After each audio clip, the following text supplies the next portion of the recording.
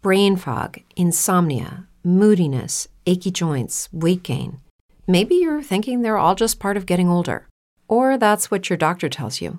But MIDI Health understands that for women over 40, they can all be connected. Hormonal changes that happen during perimenopause and menopause are at the root of dozens of symptoms women experience, not just hot flashes. MIDI specializes in compassionate care for women in menopause. Their solutions are safe, effective, and FDA approved. Plus, they're covered by insurance. A convenient telehealth visit with a MIDI clinician can be your first step to getting personalized care. They'll tailor a treatment plan for your symptoms and health history, so you can get back to feeling great. 91% of MIDI patients get relief from symptoms within just 2 months. When your body changes, your care should too. Book your virtual visit today at joinmidi.com. That's joinmidi.com.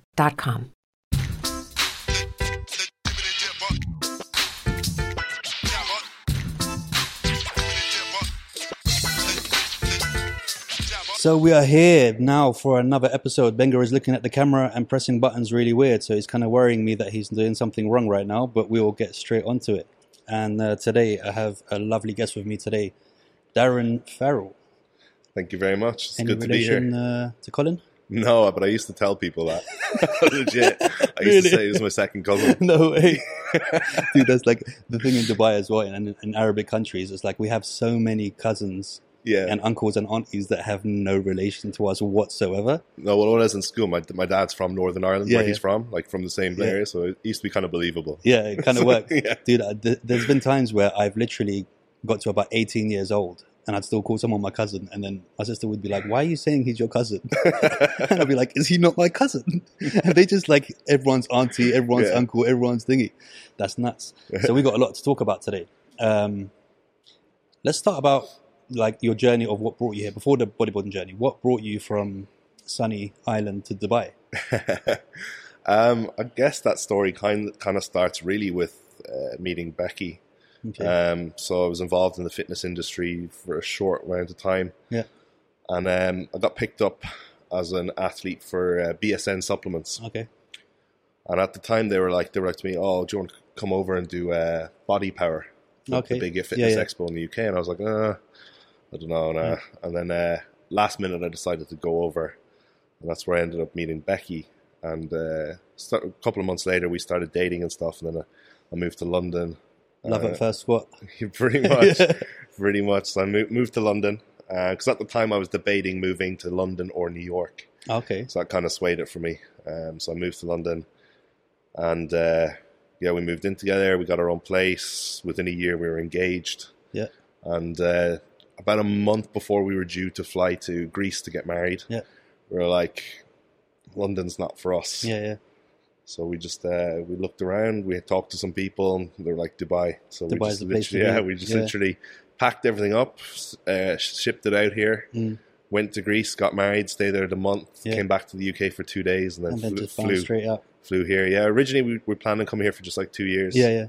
That's literally like what every single person says. Yeah. I'm going to come here for 2 years. I'm going to save some money because I'm making loads more than I am in the UK. Yeah. And I'm going to go back. And then you see them literally like 15 years later. We're 4 years later. We're now in a villa with a dog and a cat. So exactly. I think we're set. Where in London were you? I mean, where in Ireland were you from? I'm from Cork originally, but I spent most of my life in Dublin for sport and university and stuff. Yeah, and then London were Watford. Okay. Yeah. Yeah, I know it very well. Yeah. So I'm a Londoner, I am, Bex. You might not know that. I was born here, but raised in London. Oh, okay. Yeah, and still from Kensington. Still till now, they still won't give me a passport, and I'm still just like, what are you doing, man? Come on, I was born here, man. Give me a passport in the UAE, because like the passport here, they look after the people. You'd be sore, man. Like, man, I just want to wear a kandora. That's like one of the only things I want to do. You wouldn't have to pay speeding fines either. I wouldn't have to bloody pay anything. I'd get everything sorted for me. Sick. I just, even like right now, it's like people. I mean, I think I look Arabic, but when people hear me speak Arabic, they're like, whoa, like kind of thing. And it's like a big shock to them. And I'm just like calm down, mate. But I would love to be able to just wear a kandura and just, imagine every day is like, what? There's none of that. What are you going to wear today? White. Yeah. What are you going to wear tomorrow? different shade of white. What are you going to wear the next day? I'd be messed up. It's a bit winner. Spill stuff on it all the Yeah, time. exactly, right? Right, You'd have to get them custom made, right? Just wear a couple of them. Yeah. Oh, on top of each spill other, just straight down the middle. Just keep Whip one velcroing them off and stuff. Yeah, no, you definitely have to get them custom made because of your dumb calves that you've got. Just prick calves. I just can't get over it. I just don't understand it, and it gets to me. And what I figured out, and I think the secret is what you guys are doing is you're going and like, you know how some martial artists, they go to China and they sit with the Buddhas and the Shaolin monks and that. I think there's a Filipino somewhere who is like your guys' monks. Because I don't know if you've noticed this, but no, Filipinos have massive calves. Huge. No matter what they do. Yeah. My nanny is 5'3" and her calves are bigger than me. And I just don't get it. And it's not fair. I don't understand it. And I train them all the time. And then there's people like you who have calves like Range Rovers and then go, I don't really train them. Because that's exactly what little calf people want to hear when they do it. It's not on. So how did you feel when you came here? Was it like a huge culture shock, or was it kind of like, what were you expecting? Were you expecting it to just be like, no? I think I was shocked in a good way because I was expecting it to be a lot more less westernized. Like when I got here, I was just like, it's just like a small America. Yeah, it is, right? Yeah, a lot Bar, of it's a lot hotter. I remember we arrived in August, and I remember going to Bex. I was like, "Oh, we got to walk down to the shop." And I remember having sunglasses on. I opened the door of our building, steam, and it was like I'd opened an oven. It was just like fogged up straight away. Yeah. I was like, "Oh my god!" Yeah, it's super hot out here. But I would rather the heat. Yeah, now it's like I've been back to the UK 3-4 times in the last couple of weeks now.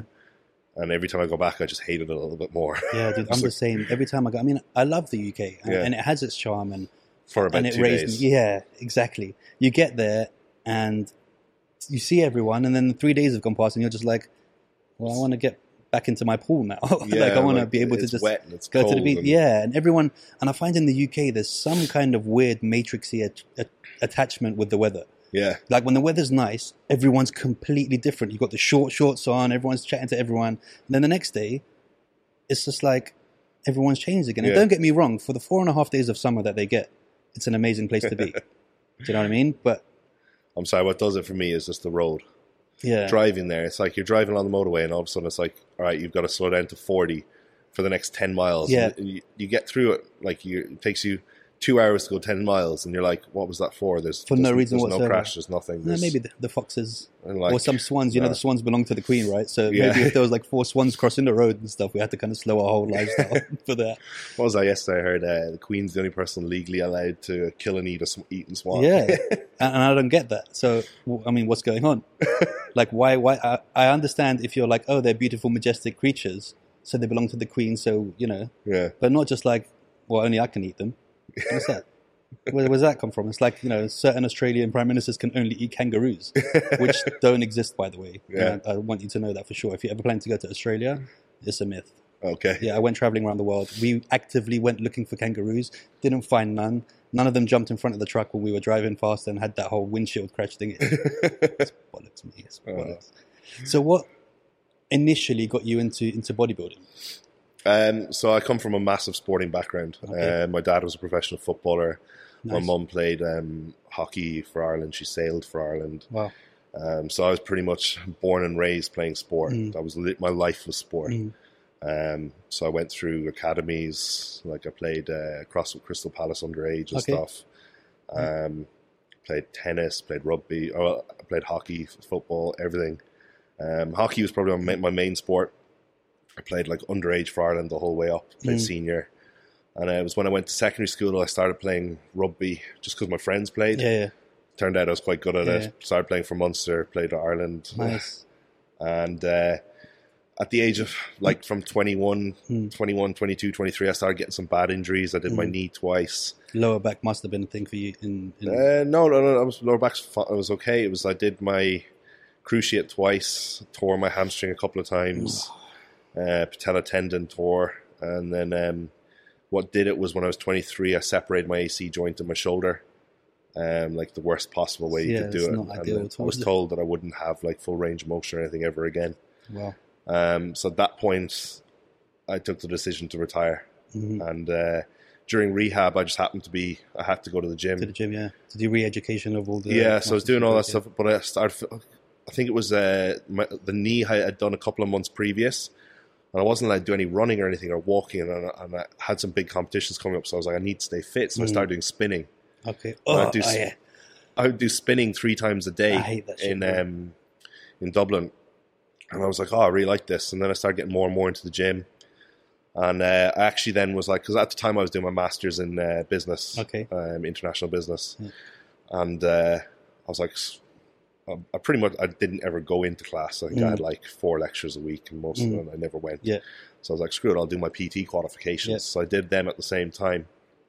And then I started doing spinning classes. I got asked to teach them. I get shivers every time somebody says that, dude. When I was doing because I did my master's in sports science, and I did my level 1, 2, and 3. And when I was doing the spin, I remember they were like, look, we'll give you a free, spinning teacher's course if you want. Just do the class and do the thing and do the test and fine. Yeah. I remember doing it. I remember cycling, and my brain was saying to me, you are never going to teach this ever in your life, and you're never going to do it again. I don't understand how you guys like that stuff. I used to love it. Now I can't think of anything worse than it. Right. But I used to love it. And then I just got more and more into the training side of things. And it got to the point, I think it was like 6-7 months after I'd done my shoulder, I went back for a checkup, and the doctor was like, it's a lot better than it was. It's healed really well. They didn't expect, the copious amounts of growth hormone I was using to help. Because I'd got someone had told me to start using growth hormone to help it heal quickly. And but at the time I kind of realized, you know what, I've been playing at the top level. I've been playing hockey at senior level since I was 13. And I think I kind of realized I didn't love it anymore. So I took the decision. I spoke to my parents, and I took the decision just to literally, at the time we told the Irish Hockey Board and everything that I hadn't been cleared to play, and I wouldn't play again. So I took the decision to retire. And I fell in love with the gym. I finished my master's in business and went straight into do a master's in sports nutrition. Nice. As well, because obviously if you get a certain grade and a master's, you can then go on and do any other one. Yeah. So I did a master's in nutrition as well, and training, and I started getting in good shape, and I was like, I'll do a photo shoot. I did a fitness photo shoot, and someone was like, you should do a show. So I did a show. I think it was like Mr. Body Ireland. I didn't have a clue. Yeah. Not a notion what I was doing. Fish and a rice cake. I didn't even count food or anything. I think I just ate I was like, some meals were just chicken and veg, and some meals were like, a bit of rice. I got in pretty good shape, and then after the show, someone, a local kind of bodybuilder guy, was like, you let me help you, and he helped me for another 2 shows. You saw the potential in and I started going from there, and I ended up winning the under 75 kilo nationals in Ireland, and then it was I was hooked on it at that point, and did my master's in nutrition, started working in the industry as a PT. And then started building, I think at the age of 24, I started my online coaching business then. 24, how old are you now? 32. So you were doing it quite a while. You were quite ahead of the game, because it wasn't many people doing it at that time. At the time, I was doing a lot. I built up my own business to maybe 30 or 40 people. And then that's kind of the reason I partly moved. I met Bex in London as well. I was over and back, was I had been contacted by a guy who had a big company, Life-Changing Fitness. He was a guy who had a massive fat loss journey. He'd been on TV, and he had a business where he was doing turning over hundreds of people. And he wanted to step away from the coaching and get some. So he employed me to do his nutrition. So I was doing 70, 80 people a month. Wow. So that's why I moved to London as well, partly for that. That's a lot more time consuming than people think it is. Yeah. Especially if you're good at what you do and you actually aren't trying to fleece people out of cookie cutter training, because there's so many people that, I'm an online trainer certified by Instagram. Yeah. And it's like they have one program, everyone gets that same program. Yeah. Do you know what I mean? No matter who it is, no matter what their weight is, no matter what their size is, no matter whatever, everyone's getting that program. Yeah. And unfortunately, that people are buying it. But if you asked, I guarantee you, if you went on now and you put in online coach on Instagram and you messaged 100 of them, if any of them have any sort of nutrition qualification. Exactly. None. I'm not blowing my own trumpet. I think I'm probably one of the few people in this country with a nutrition master's. Yeah, and that's the issue, and that's the problem. Not just with the nutrition side and the training system. What I've started to see is there are so many people that aren't qualified, even as PTs. No, taking a bit of gear, they got to, decent shape, and kind of got a couple of likes, couple of whatever, to overnight change their profile bio to PT or coach or prep coach. That's another one. Yeah. Someone will do one show and all of a sudden they're a prep coach. The other one you see now loads of, and I see a lot, and I really try and distinguish myself because obviously I'm a pro bodybuilder. I was a coach before I was ever a pro bodybuilder. But I see it so much now. Like guys do well in a show and they become pro. Next thing, all of a sudden, they're a coach. I'm like, they just see it as an opportunity because they get a big following from becoming pro. People think they know what they're doing. It's like an opportunity to make a quick buck, and it means they don't really have to work. Exactly. They don't. Whereas I don't think a lot of people don't realize how much work this actually is.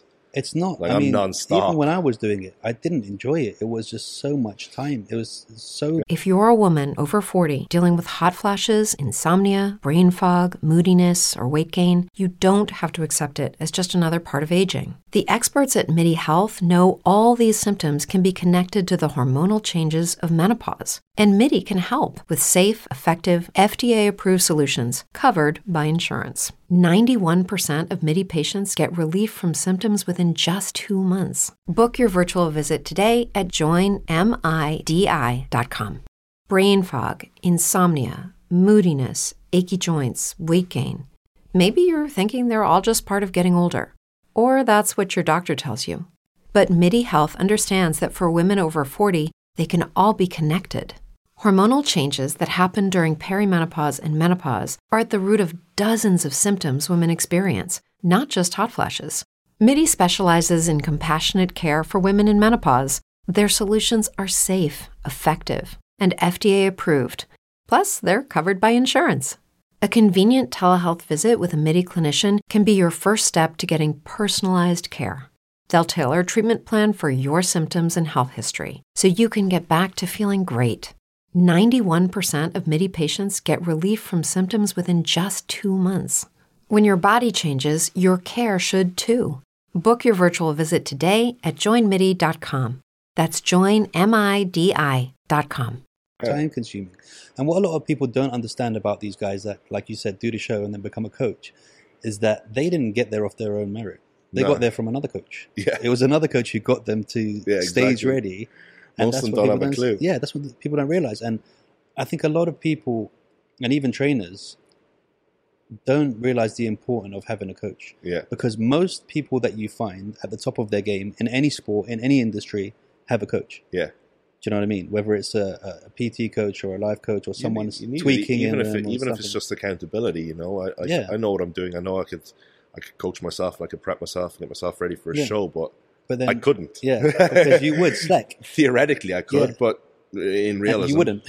You wouldn't. So. You slack. You've got no accountability to anyone, and accountability is important in every stage of life, but especially when it comes to dieting and what you're putting into your body. If you have a goal, do you know what I mean? One thing I notice now, I guess more so now since I've become like pro and a bit more of an elite level as an athlete.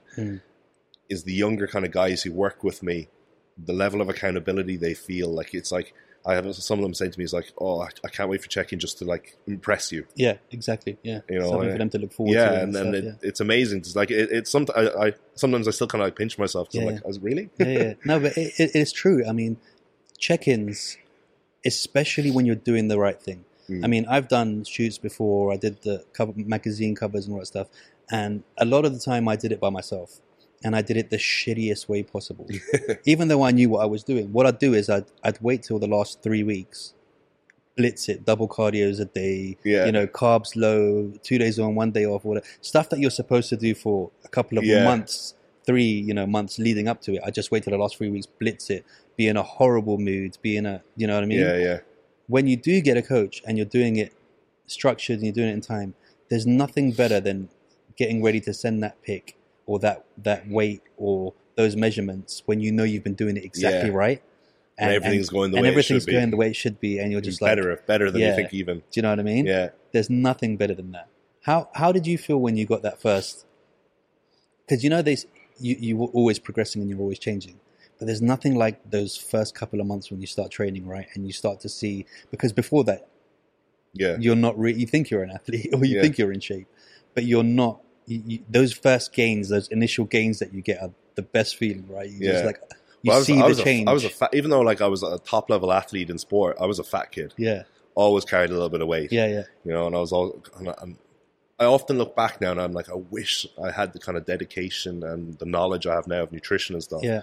Because like I went very far in sport. I'm like, my biggest letdown was my nutrition and my partying. Yeah. Like as soon as I hit like 16, I was out 3-4 nights a week. Yeah. Getting it on. Yeah. And that was probably one of my biggest downfalls. That probably led to the injuries as well, to be perfectly honest. But yeah, I look back and I'm like, I wish I knew what it is, right? Yeah. And how do you deal with like, because, I mean, we'll get into body dysmorphia, but there's been times where I've looked at pictures of myself from, you know, like, let's say a couple of years after I started training, and I look like shit. I mean, I still look better than 90% of the normal 19-year-olds my age. But compared to what I ended up getting to, but back then I thought I was the man. I thought I was perfect. I thought everything was in perfect proportion. Everything was, you know. You actually cringe a little bit. Yeah, you look back and you're just funny, I had that moment literally like, I think about a week ago or 10 days ago. It was Jamie. Jamie went to me. He was like, because he has like a new videographer for his new website, new series and stuff. And he goes, I was showing him our New Zealand series. So he'd have an idea of what I want for Alicante, and he was like, "Bro, you gotta watch it." He's like, "You look so different." And I watched it, and I was like, "Oh my god!" And that was me when I won the overall and turned pro. That was me getting on. I was like, "Oh my!" But at that time, you thought, "Oh, I thought I was the shit." The shit, right? It's so weird because you think, like, I even remember because I'm one of these kids that just always had abs. Yeah, like I was a little 4-year-old running around with abs. I was just genetically lucky like that. And even I just remember being a teen and just thinking I was so big and shredded. And I look back at the pictures and I'm just like, you're an embarrassment, dude. Like, you look like shit. You still got abs, but you got skinny abs. It's because there's famine going on there. You're not feeding yourself. I dyed my hair fucking white as well. I did peroxide blonde as well. It was the worst thing. And I look back at the pictures and I'm just like, yeah, right? Yeah. It's the worst. But at the time, you think it's fucking... You're walking back and you're just like, it looks amazing. And then you look back. You're like, oh, God. Dude, even now. So a friend of mine, we went to, I don't know, you know Chessington, World of Adventures? Yeah. So we went there, a group of us, when we were like 15. And he happened to have, and I forgot all about this, so he had one of those, you know, the camcorders with the flip and that, and he filmed the whole thing. And he sent it to me 2 weeks ago. And I was watching it. And yeah, we were a bunch of kids having a laugh and we were, you know, having fun, all running around with our tops off thinking we were wedge as hell. But I just remember thinking, oh my God, we were a bunch of dickheads.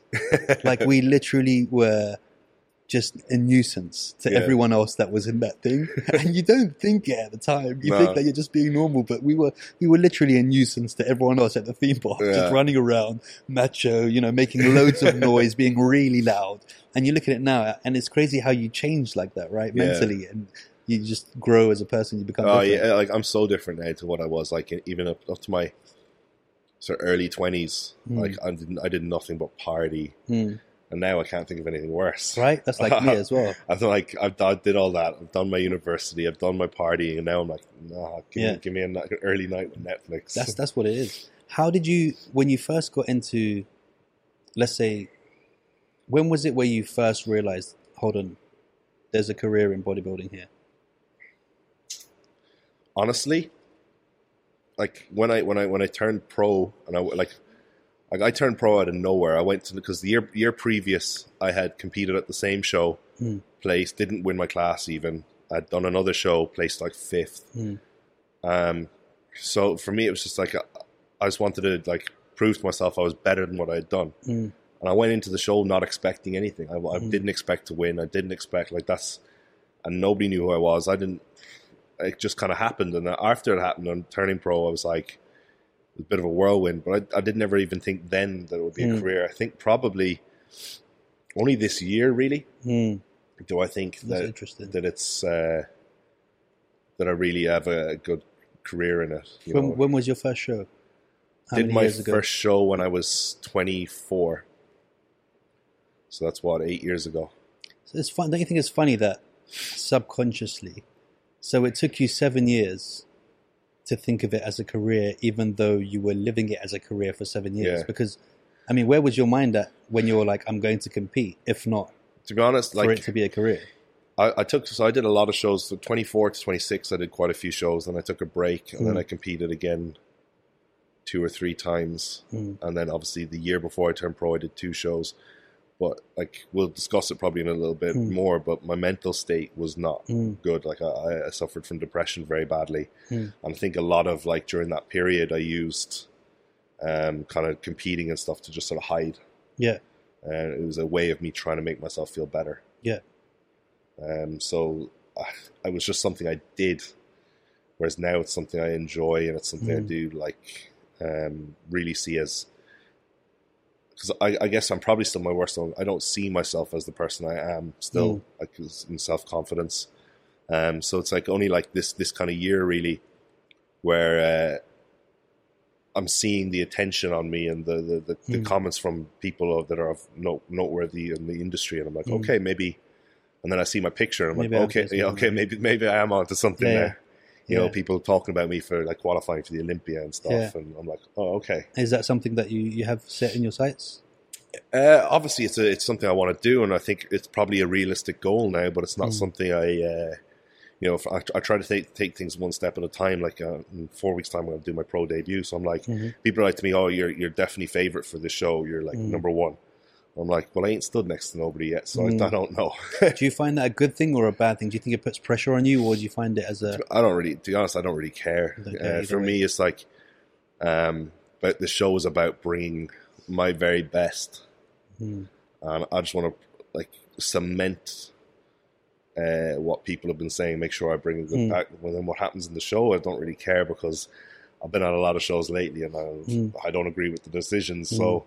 Do you find that there's a lot of, because even from behind the scenes here, because I was involved in a lot of stuff, so, you know, I was sponsored by PhD. Do you know PhD? Yeah. Yeah, I was sponsored by them for a long time, so I'd always be at the shows and all that stuff, and behind the scenes I'd have friends competing, and kind of felt like a lot of it was kind of who knows who trains with who. Yeah, certainly in the amateur ranks, Yeah. you just got to take the hits with it and realize that, you know, it's not always going to be fair, because there's always going to be someone involved with one of the judges or something, and someone knows someone. So, and it's inevitable.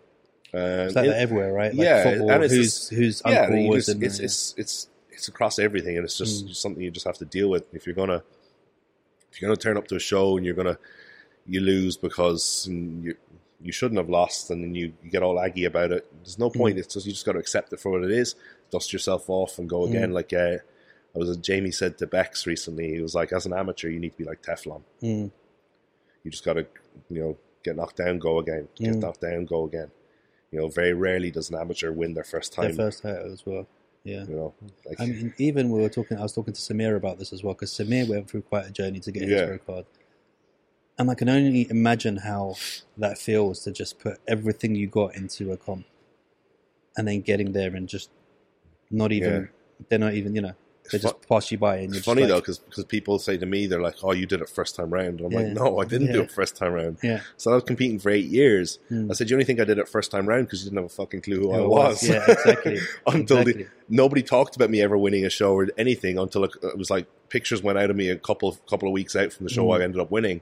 And I'm like, "Oh shit, this guy could win this show." Do you think people, as competitors, have you ever been coming to a show just like that, and then you've seen a picture of someone and you're like, oh, fuck's sake, he looks really good right now? Yeah, definitely. Do you know what I mean? What is that a bit of a kind of like, how does that feel when you're just like, because obviously, like it takes it back to, like I said, when I was preparing for shoots or do whatever, I mean, by no means was I ever into competing.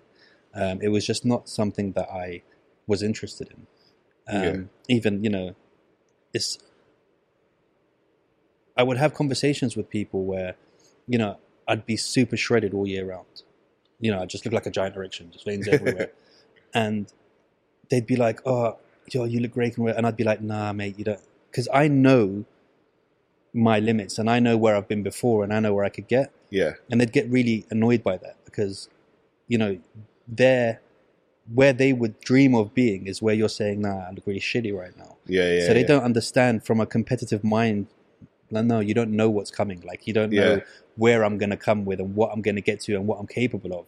A lot of other people don't see it. And even sometimes you can be really kind of down on yourself and you look great. Yeah. Even you like you said, you went to that show, you didn't even think you were going to place, but you were probably at the best shape that you've brought so far, right? Yeah, definitely. So do you ever see someone else and it makes you feel like I missed out on this one? Or yeah, well, at the moment is like, because I'm doing this show in 4 weeks. It's the first UK pro show ever for Classic, and there's quite a lot of banter going on because there's like 7 or 8 UK Classic pros now, and they're all chatting, and I'm kind of the only one not in the UK, so they're all chatting shit about me and stuff, and but quite a few of them are actually competing tomorrow in Spain as well. So they're all like, I've seen pictures, and I've seen, but there's one of them I think he looks good, and I chatted to him and I said it to him. I said, "You look good." And I'm like, "You look real good." The others, I'm like, nah. You're not feeling it. I see them and I'm like, I feel confident against these guys. Yeah, all right, keep talking. But the thing for me as well is like, most of the other UK guys are a lot smaller than me. I'm probably the biggest Classic pro going into the show.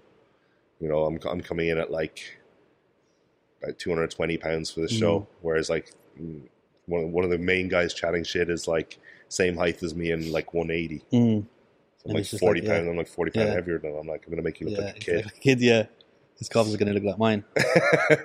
He actually has good calves. Oh, really? Yeah, he's good from the back. He's good calves. It's just me. And how did you, like, when you're prepping for a show, do you kind of zone out towards the end, or are you fully? Now I'm very much a bit more relaxed. I try to just treat it like a job. So just like tick the boxes daily, eat my meals, get my training done. Once that's done, just try and live a normal life, you know. Because I suppose, I mean, it's even like fighting. If you're an MMA fighter or a boxer or whatever, as long as you've covered all your bases, there's no point of stressing out, right, towards the end. Otherwise, you're just going to be panicking, and your breathing's not going to be right, and what's the point? Like, up until a few weeks ago, obviously because of all the travel and stuff for client shows, we were like, every weekend we'd be booking into a hotel Friday night, staying Friday, Saturday, full day, chill, and then back to it on Sunday. Yeah, as long as you've been true to yourself and your journey, then you can kind of sit back a bit and get into it. Yeah, you got to you can't let it consume you. And I think that's what I think. One thing I said it to Bex recently was, I think people towards the end of prep get moody, get tired because they think it's the way they should be. Yeah, it should be. Yeah. It's a placebo thing. Yeah, like if you just crack on and don't think about it, it's like no different to like, right, I was like technically 6 weeks out, and then all of a sudden Jay was like to me, he's like, you could do Spain. And you're like in where you're like, you look like you're 2 weeks out. I'm like, so I'm at a physical condition of like 2 weeks out, because I think I'm 6 weeks out. I'm like, I'm like chilled. I'm I'm not moody. I'm nothing. You know, you're ready to go. So, whereas if I actually was 2 weeks out, I'd probably been like, oh, life's so hard. It is true. I mean, even I was asking Bex how she felt just before, stage where you're moody or whatever. She's like, no, it's good to go. Ready to go. Very relaxed. I guess it's a mind frame, right? It's a definitely. I think the more you do it, the more you realize as well. It's not. I think people get so caught up in the sort of show of it and the fixate, like, oh, dieting's so hard, and the drama of it. Like, I'm struggling. The grind. Yeah. I'm like, what grind? Yeah, well, that's the thing. You're doing something you enjoy. Right? You could be like, I'm like, every day I get up, right, I train. Yeah. I eat. That's it. You just get on. Could be a lot worse. There's people who can't train and can't eat. Yeah. People who can't bloody walk or do anything. But I guess it's the same as there's a thing. Don't quote me on it, but there's something called community thinking or group thinking or something. So basically, when 100 or more people say something or act a certain way, everyone kind of follows it, and that just becomes the way it is. Kind of thing. So I guess this whole kind of, so many people have kind of said that towards the end of their, when they're shredding or where they're prepping or whatever, that everyone's kind of assimilated that's how they're supposed to feel. Yeah. And they're subconsciously thinking something that might not even, it's the power of thought. It's not happening, but because so many people have made it the thing that happens now, then that's how they're thinking. Yeah. Don't get me wrong. Like I'm definitely feeling a little more tired now that I'm pretty close to show. That's my body fat levels my body fat's low, the stuff I'm using. Like, I certainly feel it at certain parts of the day where I'm like, oh my god, my body feels heavy. Yeah. And I'm like dragging, but better get on with it. Yeah, just crack on, you know. What would you say right now is, I don't know how to say this the right way, structure the conversation the right way. What's wrong with the fitness industry right now? Let's first start with, what are PTs doing wrong? What are the things that you're seeing that are a bit worrying for you? I think the biggest problem within the fitness industry now is that too many people are in it, but they see it as a way of just living an easy life and making easy money. There's not enough people doing it because they actually love it. Mm-hmm. You know, if you told someone straight off, like, being an online coach or being a PT was actually this amount of work and you wouldn't earn that amount of, how many of them would still do it? You know, I think a lot do it because they see it as an easy life. Yeah. They don't invest in themselves. They don't further educate themselves, and they don't. I mean, I've seen PTs in gyms before where I don't know who the client and who the PT is. Yeah. Like, if he wasn't wearing the T-shirt that said personal trainer on the back, I would assume they're two friends training. Yeah. And so I've seen people who are doing it like they just go in there, spend an hour with the person, are kind of going through cranking the cogs. Yeah. There's nothing changing. That was like my barber who comes to cut my hair every Friday. He started training recently, and he was like, oh, I got this guy to start PTing me 3 times a week, you know, in the gym. And he goes to me yesterday. He was like, do you know what I realized yesterday? My PT was nothing more than a rep counter. He said, I've got a mate. He's like, another guy who I cut his hair, and he's a lawyer, but he's big into training, and he asked that I want to train with him. So he said, I started training with him, and I realized I'm doing everything fucking wrong. Yeah. With this PT, and he was doing nothing. He said, man, the sessions with my friend have been crazy. Better He than said, I sacked my PT. Yeah. They don't pay attention to it. It's such an oversaturated market. He was just counting reps. Yeah. You know?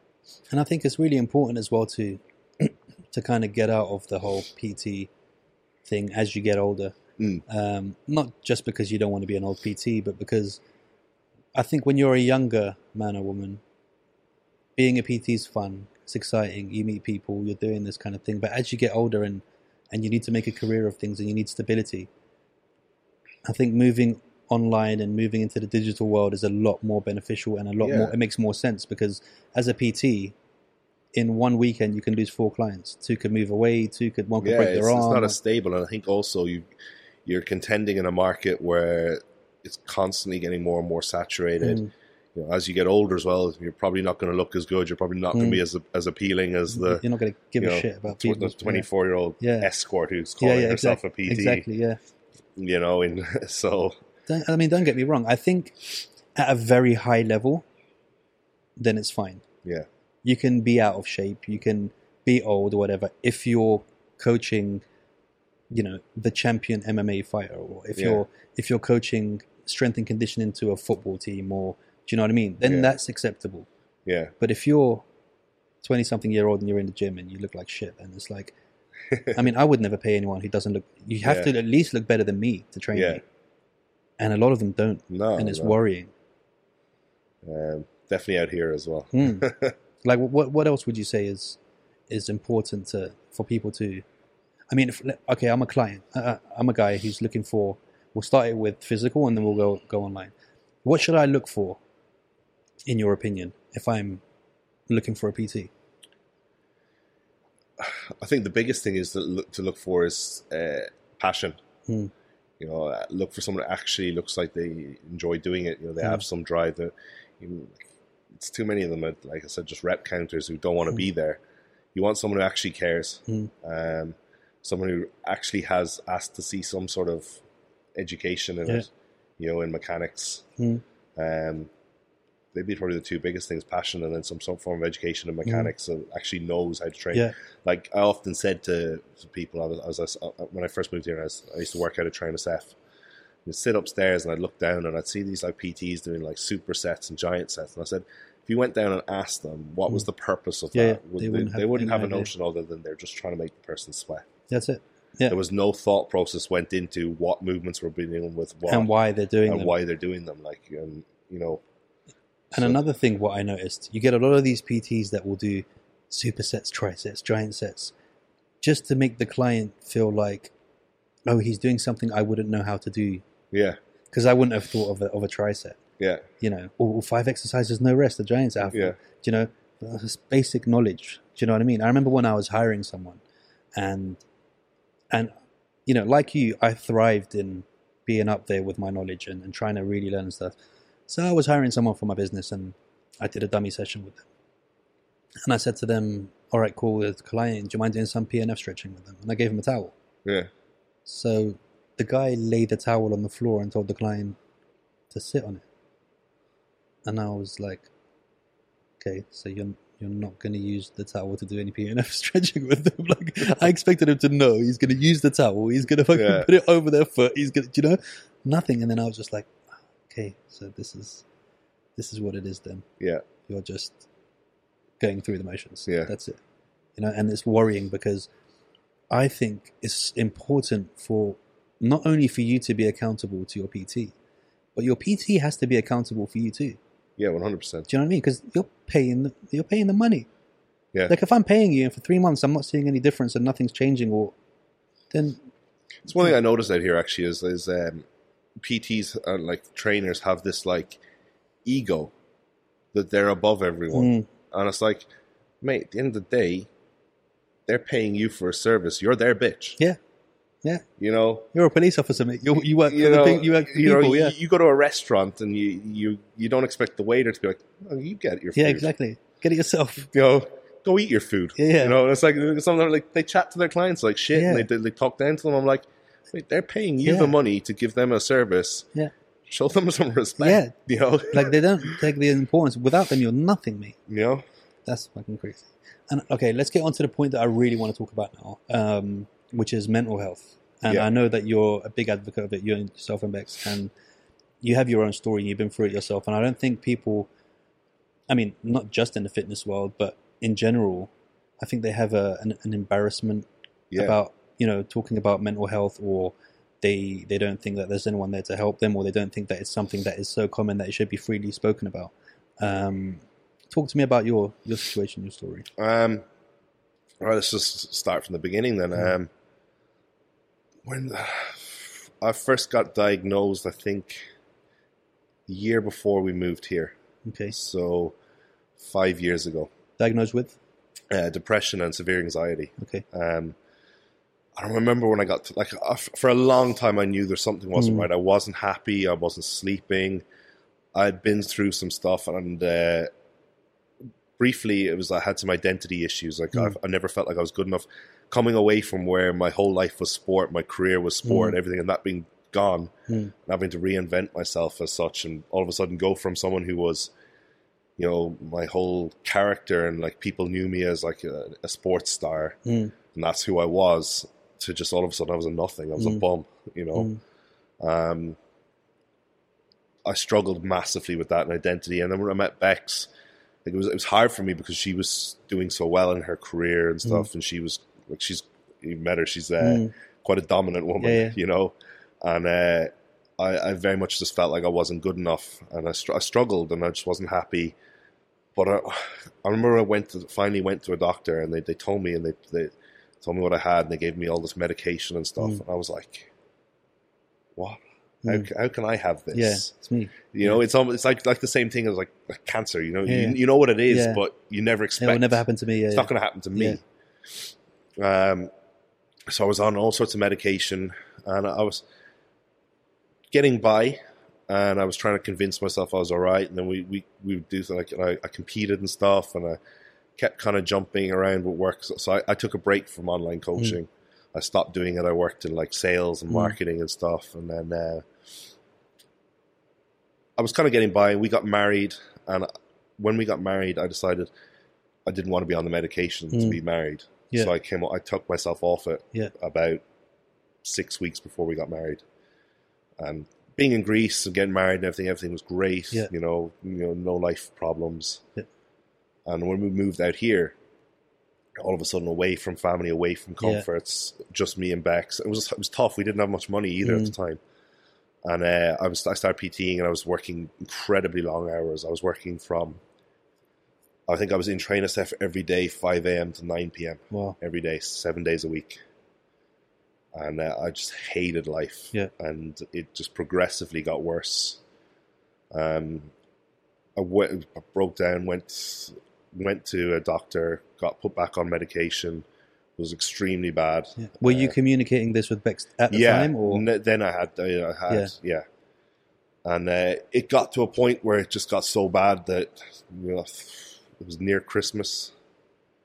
I tried to take my own life, and at that point we realized it was very bad. And how did you try and do that? I took a full insulin pen. Wow. Yeah. Okay. So. And then what happened after that? Did you go? Did you kind of realize it as you were doing it? I went to sleep. Bex found me and called a close friend of ours. Yeah. And they just literally came over and shoveled Vitargo in me. Yeah. For all night. Just drinking Vitargo and throwing up all night. Are we getting sponsored by Vitargo right now? Is this a plug? Because I want some. No, I don't. Okay. So, just very fortunate that two close people to us were there. So not only did she save you by marrying you, she saved you twice now. Pretty much. Yeah. So I think from that, it was a big factor in terms of scaring me into realizing how bad it was. And we tried to battle through it, and we went through a couple more months where I was kind of getting by. I still wasn't myself. I wasn't happy, and constantly having like lows and other falling back in. And Becky was always having to coach me and bring me back. It was getting really hard for her. And then it got to the sort of May, June, and Bex was like, I'm going to go to Greece for the summer to see her parents, and I'm staying here. You're staying here. She needed a break from me. Can you imagine? Yeah. And for the first few weeks, it was really tough. I struggled. I had anxiety attacks, but it was one of those situations where it was the best thing that ever happened to me, because it was like sink or swim. Just an awakening. Yeah, sink or swim. I literally just fell flat on my face the first week or two, and then it was gradually realized I could cope. Yeah. And I just started coming out of my shell and being myself, and I think being. It was like just throwing a kid who can't swim into a pool with no armbands, and I just had to swim. That's actually how I learned to swim. My brother said, "Do you want to learn how to swim?" And I said, "Yes." And he threw me in the deep end, and I almost So I just and I think what big influence on me was meeting my friend Jamie. His positive outlook in life and his kind of just it's a very positive. He's helped me massively. And also helped me with my issues of not feeling good enough and constantly feeling pressure from the outside. He's like, don't fuck what people think. Just do you. Just Gary V'd it. And I gradually just got better. And don't get me wrong, I definitely still it's not something you ever get rid of. You still have bad days. But, at some stage, everyone does. Do you know what I mean? I mean, that's not to take away. I don't say that trying to undermine people who actively have severe depression in that.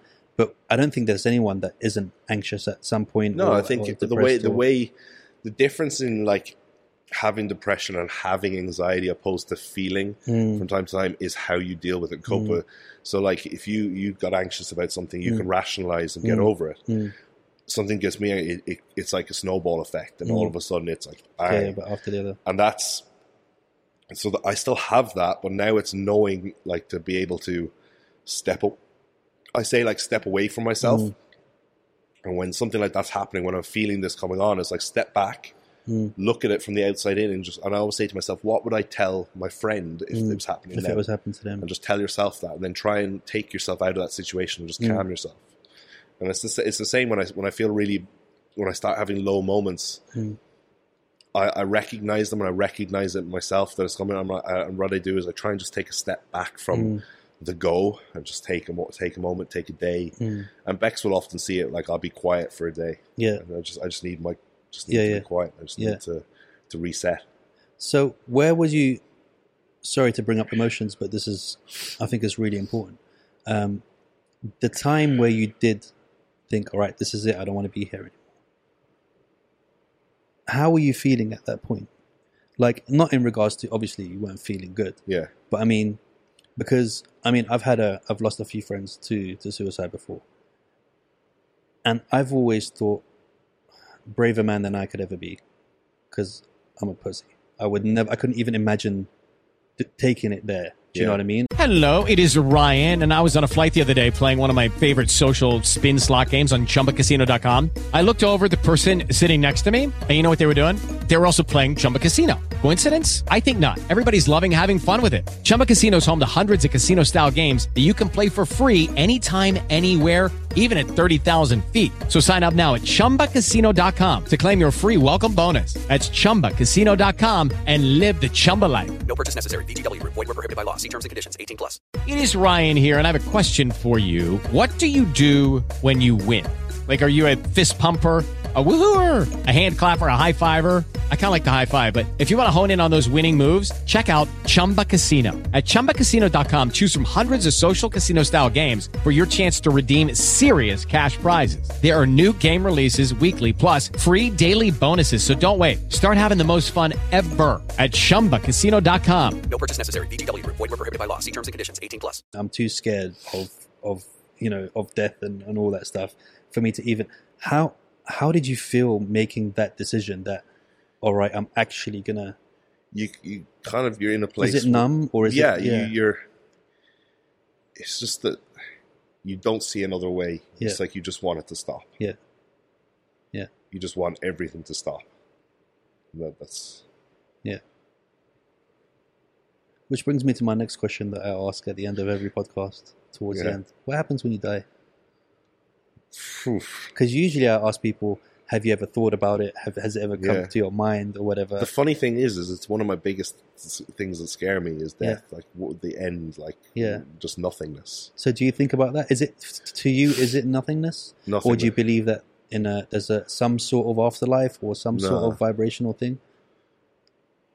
I want to believe, but it's like, I don't know. It scares me that it's like all of a sudden it's just like an off, you're gone. Which is it's strange coming from someone who tried to do it. That's what I mean. This is really why I wanted to ask you this, and I wanted to kind of when you were there, did you? Because on one stage, it's the scariest thing in the world to you. Yeah. On the other stage, you were ready to go to the scariest thing in the world. So that's why when I asked you, is it a numb thing? Because are you really not thinking clearly about it? You're definitely not thinking clearly, and I think because like the next morning I was so grateful, you know. But I mean, look at everything you got to meet me and do the podcast. Could you imagine not doing that? Know, so it's. I think you're just you're not rational. You're just in a state of like panic, and it's just. All you feel and see is pain. You know, but after the next day, did you have a eureka moment? Like, for fuck's sake, what did I fucking try and do? Yeah, 100%. I was so grateful to still be alive, and even though I wasn't I felt the next day. I felt numb. Like just, I think I felt numb for a few weeks. Really trying to comprehend it all. But just grateful to still be alive and move on and get on with it and stuff. And I think. On another level, it's important to realize other people around us as well. Yeah. You know, because I think a lot of people don't realize how much they're loved and don't realize the effect it will have on everyone around you as well. Yeah. Do you know what I mean? So I could imagine Bex wanted to kick your ass in ways that is unbelievable, like that you don't even know. And I'm sure she's got a baseball bat somewhere that she sees any twinkling of it, that, you know. And I think that, like we were talking to before, you do get to meet people around that aren't in it just for what's in it for them. Yeah. You know? There are genuinely people around you, and there will be, and there will continue to be, and you have another one on your list now that I will not be impressed if I ever hear that again, mate. I'll be coming for you, you know? Yeah, it's you know what? We had, like, it really hit us again recently this year with Luke Sando, British pro, open bodybuilder, like one of the top bodybuilders in the world. Literally during lockdown, just came out. Just I remember Jamie sending me like a thing that someone had just posted that Luke Sando's killed himself, and I was like, "What?" And you could never see it, right? You could never see it coming, and it was just like, the whole bodybuilding world was like distraught. They were like, everyone was, and all I could think was. Those last moments he had, I could just resonate. You can resonate with it, and just be like, I just feel sorry for that moment for him. Yeah, I mean, I totally when- understand what 'cause you're saying, man. Yeah. The way you feel in those last moments is like, Yeah, but at the same time, you got to understand that you've been given a gift, and that's you were given a second lease, yeah, and to realize how important you actually are. And as much as people in all situations don't realize their importance, to everything around them, I think everything's connected and everything is there for a reason and everything. And this is why I don't believe that it's lights out as well, because life is too beautiful and intricate for it to be a fart in the galaxy that just happened to make all of this stuff. true. Do you know what I mean? So everyone, it's easier said than done, but everyone has a purpose. Yeah, Everyone has a purpose. Everyone is there for a reason, and I'm glad you got out of that. yeah, Out of that man. situation. Every day, I just feel like blessed to be doing what I'm doing, and I can't believe how things are going, like how good things keep getting. Yeah, And I just feel lucky and blessed and fortunate to be where I am, and that's why I kind of don't take it all too seriously about like bodybuilding and been like, oh, it's like people are like, oh, do you want to qualify? I'm like, mate, I'm just alive. Yeah. So fuck it. do you know what I mean? Because you're at that stage where you'll be like, I could have been doing nothing. Yeah, like I'm Yeah. now, like I may never have turned pro, and all this sort of stuff. So it's like every day is just if something better happens, it's a bonus, And you also have to. I mean, I'm going to be straight up and raw, and I think that's my character. Yeah, And I'd hope that you respect me and appreciate by me talking to you in a way that I'm not going to pussyfoot around things. yeah, But you're not one person anymore, whether you No. like to think about it or not. yeah. Like true. I'm married as well and stuff. You are not one person. No. You don't have that right to make that decision. No, You know what I mean? that's true. Full stop. Yeah. However you want to look at it, you don't. You two are one being in two different shells now. But It's funny because we have like, that's what we say constantly about everything, like especially being out in Dubai. We've learned about like keeping our circle small, and we're like, even when it comes to family and stuff, it's like, no, it's you and me. And we always say like forever and always. That's our exactly. you But forever and always is it means it's forever and always. No, there's no shortcuts. Yeah. There's no way out. And no matter what, you're lucky because you're not by yourself. Yeah, We always have to look at the positives through all the negatives. And can you imagine having to go through what you went through by yourself, a single guy living in Dubai? no, Do you know what I mean? So, the Queen has a throne for a reason, and she's sitting in it and stuff. But it's really important to kind of, understand that yeah, we are not like I cannot make any decision like that anymore. I mean, I've got kids, I've got a wife. Yeah. We have to be very aware of the importance of other people's happiness and stuff. yeah. You've been more considerate Yeah. of around you now. Because it's like you did everything in your power to make her love you and make you number one in her life. You got to make sure that you stand up to Yeah. that and be like, all right, fair enough. But I can't be running away now. Gotta follow through. So what's the future for where you're going now with bodybuilding? How do you see your future going? Do you see it an online coach progressing and doing the bodybuilding, or do you see it bodybuilding, or are they meshed into one kind of? I think at the moment they're kind of meshed into one, but certain like bodybuilding is something I enjoy and I love. I don't ever see it as a career as such. Is it paying enough at that level? Olympia is, right? Yeah, I earn a good bit from it, and through sponsorships and stuff like that. But not like prize money. No, my money comes from my business coaching. I love coaching. Like I coached long before I ever thought I was going to be a pro bodybuilder. Yeah, and I still, like, this year I still invest and I pay to do courses, not like related to biomechanics and nutrition and things like that. So I'm a nutrition geek. Yeah. So I love that side of things. So that's always going to be my main. Like, and I love it. Like, how many other coaches, like online coaches, will fly from Dubai to the UK to support clients? Yeah. Like, I've spent the last 2 weekends flying to the UK to be at clients' shows. Yeah. And I'm more nervous when I have a client on stage than myself. Like, like even today, I had a client competing in Spain. Yeah. And I was there on the dentist chair, getting my teeth prepped for my veneers, and Becky was standing next to me with the live stream going. She's like telling me, and I'm like trying to, because that was my priority, was watching, and making sure he's okay. I was up up early this morning to make sure I got his check. Like, he sent me through his video, I was able to get through to him, because his last 2 shows I've been at with him. Yeah. You know, so this time I wasn't able to be there with him. So I made sure that, like, I was literally 24/7 on the phone with him. It's amazing because, again, to go through the 2 mind states from, I guess, I'm useless, nobody will miss me, to my whole life is based to help others and give to others. Yeah. Because essentially that's what you do. Yeah. You're some sort of a doctor. You're some sort of somebody who cares so much about people. You've made your whole life. Don't get me wrong, you make money from it. Yeah. But you've chosen your path to be to heal people. But partly because of being through what I've been through makes me more aware of others as well. You know, I see things slightly differently. When someone says something, I'm like, okay. You have to recognize as well that this industry we're in is an industry built on people disliking themselves. Nobody went into the gym going, I'm going to go start training now because I'm the fucking shit. Yeah. They're going in there because they don't like themselves. They're having problems with something. So no matter who you are, like what level you're at in bodybuilding or everything, you started for a reason. Apart from me, because I was shredded from when I was 4 years old.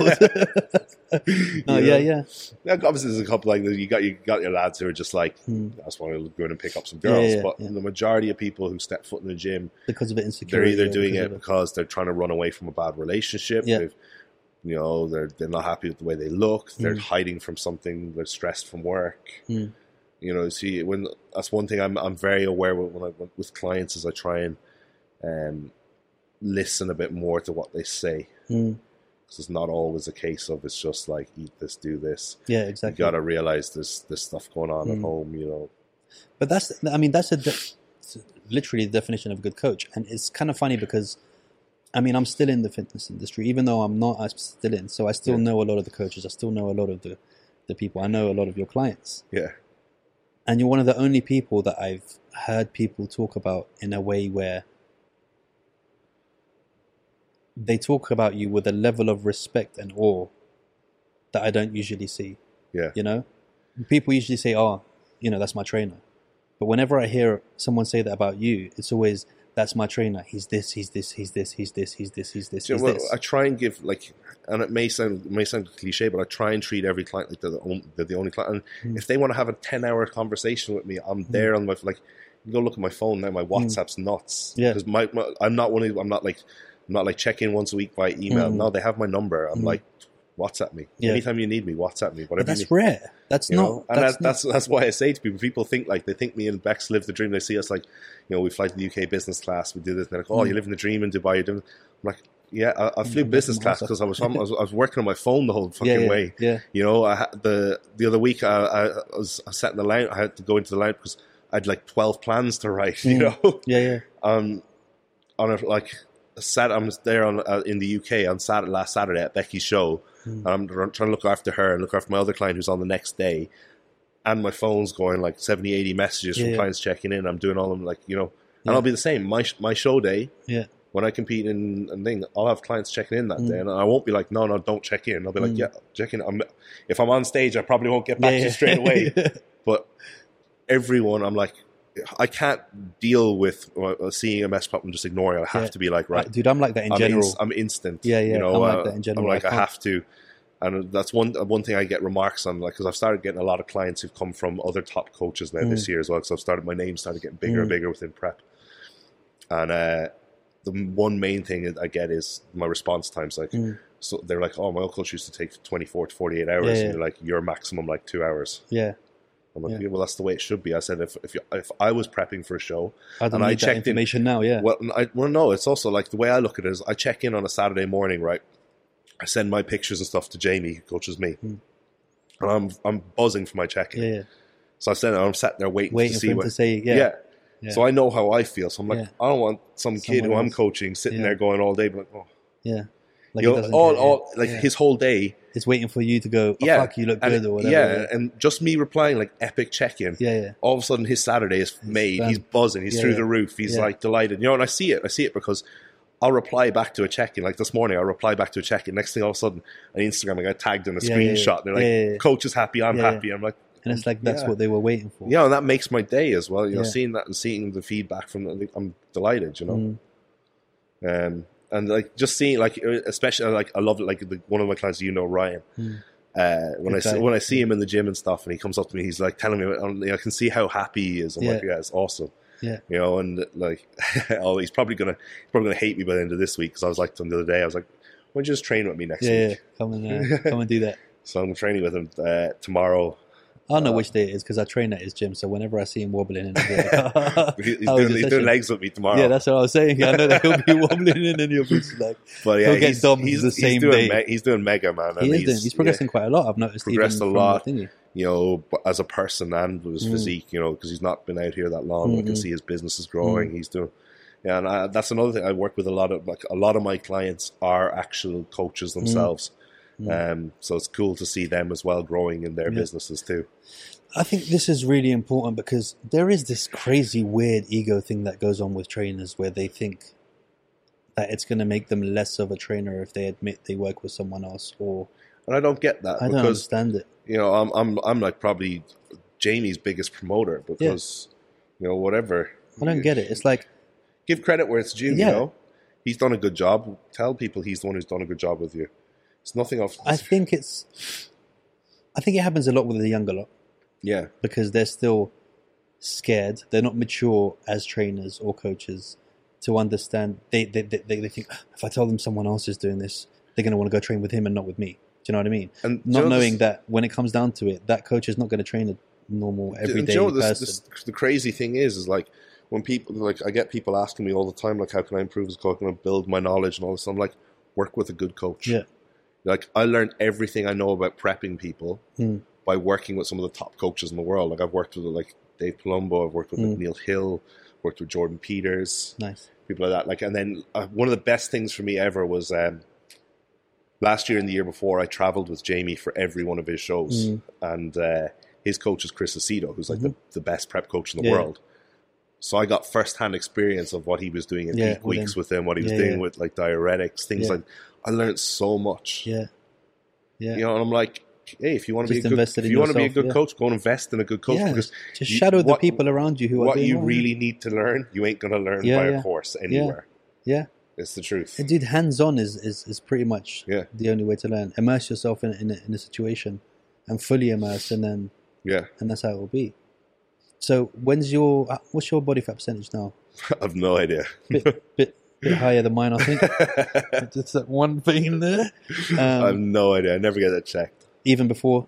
Nah. You're not? Oh man, I don't get on stage with a sign saying my body fat's this. Oh, so that's not what those numbers are on the bands? No. Okay. To be honest, the people walking around like body fat, I reckon my body fat's probably 12 or 13. Like, you're out of your fucking mind, mate. That's what actual... If you think you're at 13 now, you're out of your mind. You are probably about... At what most people think in the gym, it's probably like 6 or 7. You're probably about sub 9, 8. But like the realistic... Bit lower. If you went and did a DEXA scan, it's probably like 12. Nah, it's not. It's not. You'd see, I got a fat ass. That's all right. I counted 318 veins on your body during this whole podcast, and all of them are in your knuckles, mate. So, and they're covered in tattoos. Yeah. And do you feel like your tattoos are? Does it make a difference on stage? Samir just got huge tattoos on his arm cool, as well. Yeah, I really like his one. They can do. It depends where they are. You know, for example, I can't get anything done up here because I pose this side. Okay, so that's your preferred side, yeah. Yeah, so if I posed my side chest and side tricep on this side, I'd probably get marked because you wouldn't see. But I would never get anything on my back or anything like that would like distort detail. So yeah, you can definitely I can see it when I see other competitors, especially in the amateur shows. You see some guys and you're like, oh.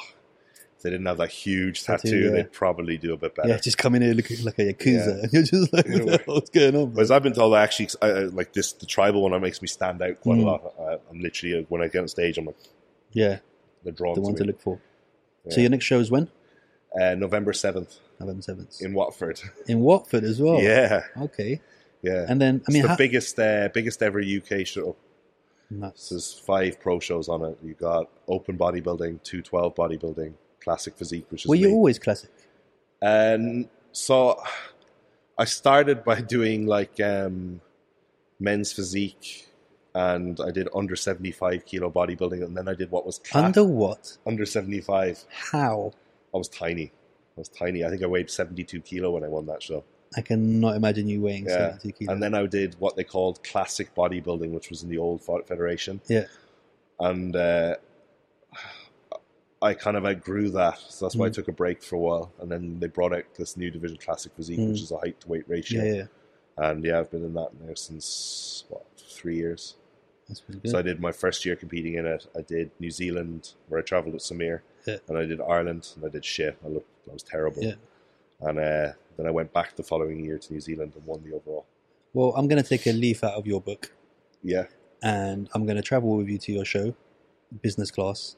I'll send you my passport so you can book the ticket for me. And that would be really enjoyable. There's no spectators allowed, I don't think, actually. Oh, yeah, everything's changed. Yeah, Right? it's in a very small venue. They're having it in Watford Pump House, it's called. But That just sounds like a pub, mate. Yeah, I know. You're It's a going to be tiny little standing behind the theatre, bar. but it's cool. I was actually at the show I was at a few weeks ago. The British Finals was in Yeah. there as well, so it's a cool venue. And they've got a whole like media company that's going to be pay-per-view. Okay. So that'll be the main thing. They're like, if we can't, Ian, the promoter, has said to us, he's like, the show's going ahead. If we can't have spectators, we can't have spectators. It Just doesn't matter. Do it. You know, Doesn't matter. It's too big not to do it. They've put so much, like, Yeah. it's an Olympia 2021 qualifier. Yeah. You know, it's huge. So you got to qualify through that one and that's it? Or can you qualify for, isn't it point systems as you're coming up to it? So yeah, you either, if you win a pro show, you're qualified automatically. So you're already qualified? I haven't done a pro show yet. Oh, okay. You have to win a pro show to qualify for the Olympia. So you'll be qualified after Watford? Hopefully. Okay. No, you will be manifesting it now. Manifest it. Yeah, you gotta. So you win, you're in. Basically, that's the way they do it. And then at the end of the year, they have the top 3 points scorers also qualify. Yeah. So if you get like second, third, or fourth in a show, you get a certain amount of points. So you'd always get guys who do like 6-7 shows a year, just to get points up. Yeah, and they build up points. Yeah, that's nuts. So what would your advice be to somebody getting into training now? Because I mean, I don't know how you do it, but I would assume that you wouldn't coach someone who is just starting to go to the gym, or would you? Yeah, I do. I coach quite a. I'm talking about newbie, somebody who's never.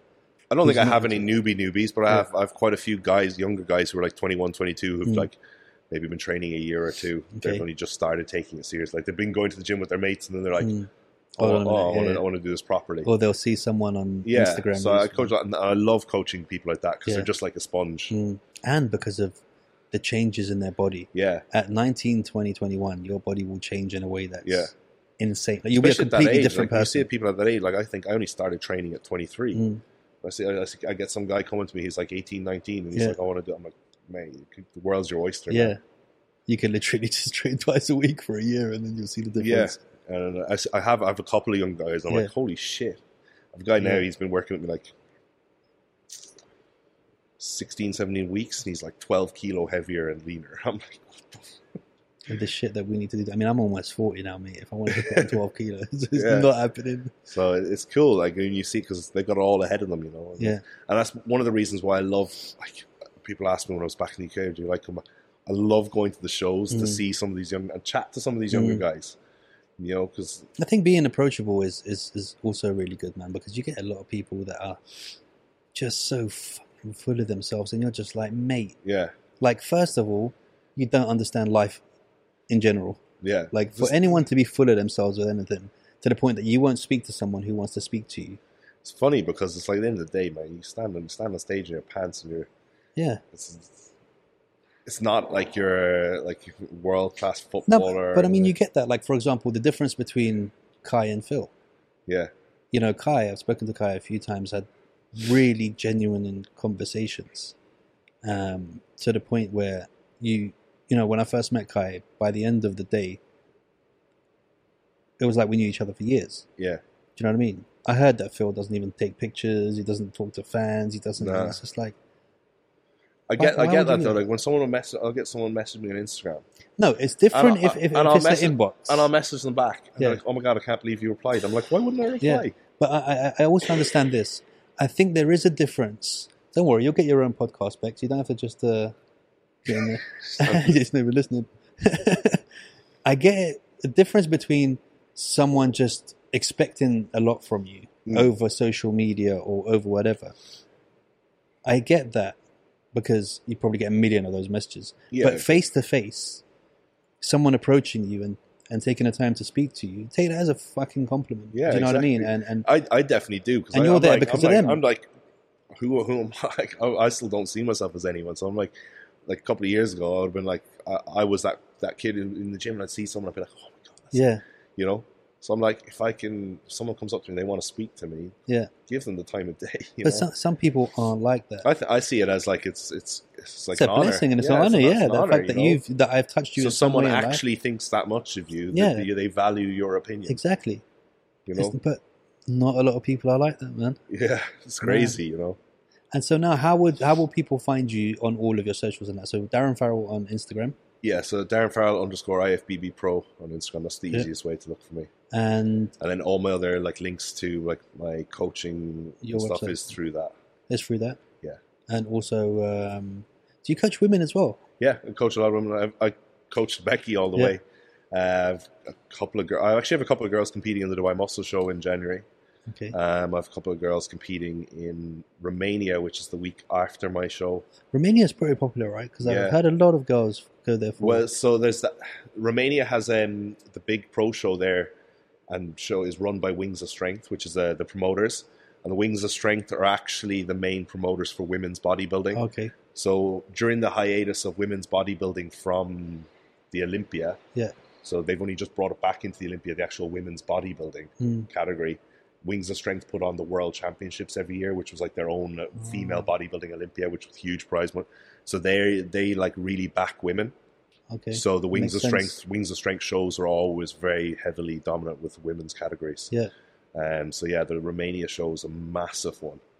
It's a huge production. It's actually on in a nightclub. Wow. So the production of it is Yeah. crazy. Like the lighting, everything's really good. Yeah. It's a big show. So that's so we're doing that as well. So I'll literally do Watford. Yeah. And 2 days later I'll fly to Romania. And do that there. And yeah, if I don't win in Watford, I'll be competing in In Romania. Romania. If I am lucky enough to win in Watford, I'll just be there to support clients. Yeah. That's amazing, bro. Just knowing that the level of dedication of an athlete is, I don't think people even understand. I think they do, Yeah. but I don't think they, until you try and do something like that, or you try and take your fitness levels. I mean, just like you, I've been into sport my whole life. I played, professional football all the way up to the age of 19. Yeah. And I thought that was my career. But like the level of training and the level of focus, and I mean, it's not even just the training. I think the diet is harder than the training for me. Yeah, it's what it's one of those things. It's like everyone can do it. Like I always say, and you hear that every year after someone competes, like a client, they're like, "Oh, I'm going to give this off season everything. I'm going to be like 24." 3 weeks later, it's like life starts happening. Exactly, yeah. Oh, it's my friend's birthday. That's the difference. It's being able to carry literally on doing it while you're getting distracted by all the other stuff. It's doing it like 24/7 through 365 days a year. It gets boring. Trust me. It does, and we all have times where we're like, oh, "Fuck it, I just like to just chill for a week and go for pizza." But, it's got to be, you got to treat it as it's your job. So what now? If you got any advice to give to the listeners, and I'm going to leave that as open a statement as you'd like to keep it. I'm not going to specify it or anything. What would you like to leave the listeners with? Don't take life too seriously. Just take things as it comes. I think the more you think about things and the more you overcomplicate it in your head, the more life becomes stressful. Just take things as they come. And as I say to everyone, like with training, with life, just tick the boxes and then enjoy the ride. Enjoy it and get on with it. Yeah. I couldn't think of a better way to put it myself, bro, because the past doesn't help us. The future's not promised. There's nothing but just now. Live in the moment. Just do what Just you can. literally do what you can. recycled moments of now just happening. That's something that I've had to really work on. Because I was someone who'd be like, "Oh my god, what am I going to do tomorrow? How am I going to deal with just deal with now, and it will probably it will sort itself out." I mean, even with this whole pandemic, I don't want to pandemic. all the plans that everyone had for all this shit. If this hasn't shown you, don't plan for anything and just make sure that you're all right for the immediate time. I mean, I don't know what else you need other than this. You know, I'll never forget. Our prime examples. When me and Jay, when we went to New Zealand, and we had booked like this apartment that had looked like mega, like on Booking.com, and we arrived to Auckland, and we opened this thing. It was like 2 of us can barely fit in the place, right? There's me and Jay. Yeah. There's Sarah, who's come with us to look after us, and our videographer. Yeah. So 4 of us in this apartment that can barely fit one of us. And there's no AC, there's nothing. And I'm like, what the fuck are we gonna do? And Jay's just like, fuck it, let's go train, and while we're training, I'll have a look at my phone and figure it out. That's the only way to be. That's the only way to be. Sure enough, we ended up in like the most luxurious penthouse apartment that came with like a full bar and everything. But then again, maybe if you looked for that full penthouse apartment in the beginning, you wouldn't have found it. Yeah. And having to find the shitty one gave you the better one in the end. Do you know what I mean? And that's how random things life will always is. work out. You can either get stressed with things, or what's the point in getting stressed, and what's the point in getting anxious over something? It's happened. Just work on the solution. Dude, I mean, I'm the same. And, you know, I kind of found this out about myself, luckily very young, to the point that my friends would have arguments with me. And, you know, ex-girlfriends would have arguments with me about not having arguments. They'll be like, well, why don't you want to argue? Why don't you want to... Is there any point in it? Yeah. Are we going to get anywhere by this? Like, I'm just like that in life. Whatever happens, happens. And I try not to get, you know, like even if something, you know, sad happens to me or whatever, an hour later I'll be over it, because, you know, I've always tried to make myself very aware of, if you can't change it, fuck it. Yeah. Exactly. There is literally... And you will dwell on things. And it's really stupid and strange if you think about how much effort and time you put into stressing about something that you literally can't control. What's the point? Where are we going to end up with this? Like, nothing is going to change. Yeah. So you need to either just be like, push it to the side, get on with it. Do you know what I mean? Fuck it, what can we do? As sad as it is, we've come to the end of our time. And it's been emotional, dude. Yeah, it's been awesome. And Thank it's you for been having really me. good. No, we'll get you on again as well. And we need to get Queen Bex on as well, but without her phone. Yeah, I know. On that turn. You might get a word in. Yeah, exactly. That's all right. That's fine with us. And guys, don't forget to like and subscribe. And thank you for gibbering with Jabber. Gibber with Jabber. Subscribe, like, and enjoy. Boom.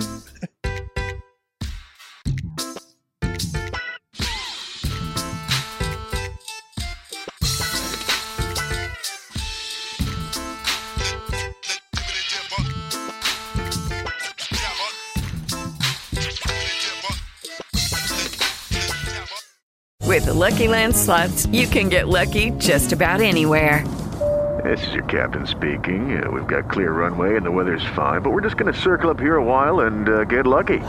No, nothing like that. It's just these cash prizes add up quick. So I suggest you sit back, keep your tray table upright, and start getting lucky. Play for free at LuckyLandSlots.com. Are you feeling lucky? No purchase necessary. Void where prohibited by law. 18+ terms and conditions apply. See website for details. Hello, it is Ryan, and we could all use an extra bright spot in our day, couldn't we? Just to make up for things like sitting in traffic, doing the dishes, counting your steps, you know, all the mundane stuff. That is why I'm such a big fan of Chumba Casino. Chumba Casino has all your favorite social casino-style games that you can play for free anytime, anywhere with daily bonuses. That should brighten your day a little. Actually, a lot. So sign up now at ChumbaCasino.com. That's ChumbaCasino.com. No purchase necessary. VGW Group. Void where prohibited by law. See terms and conditions. 18+.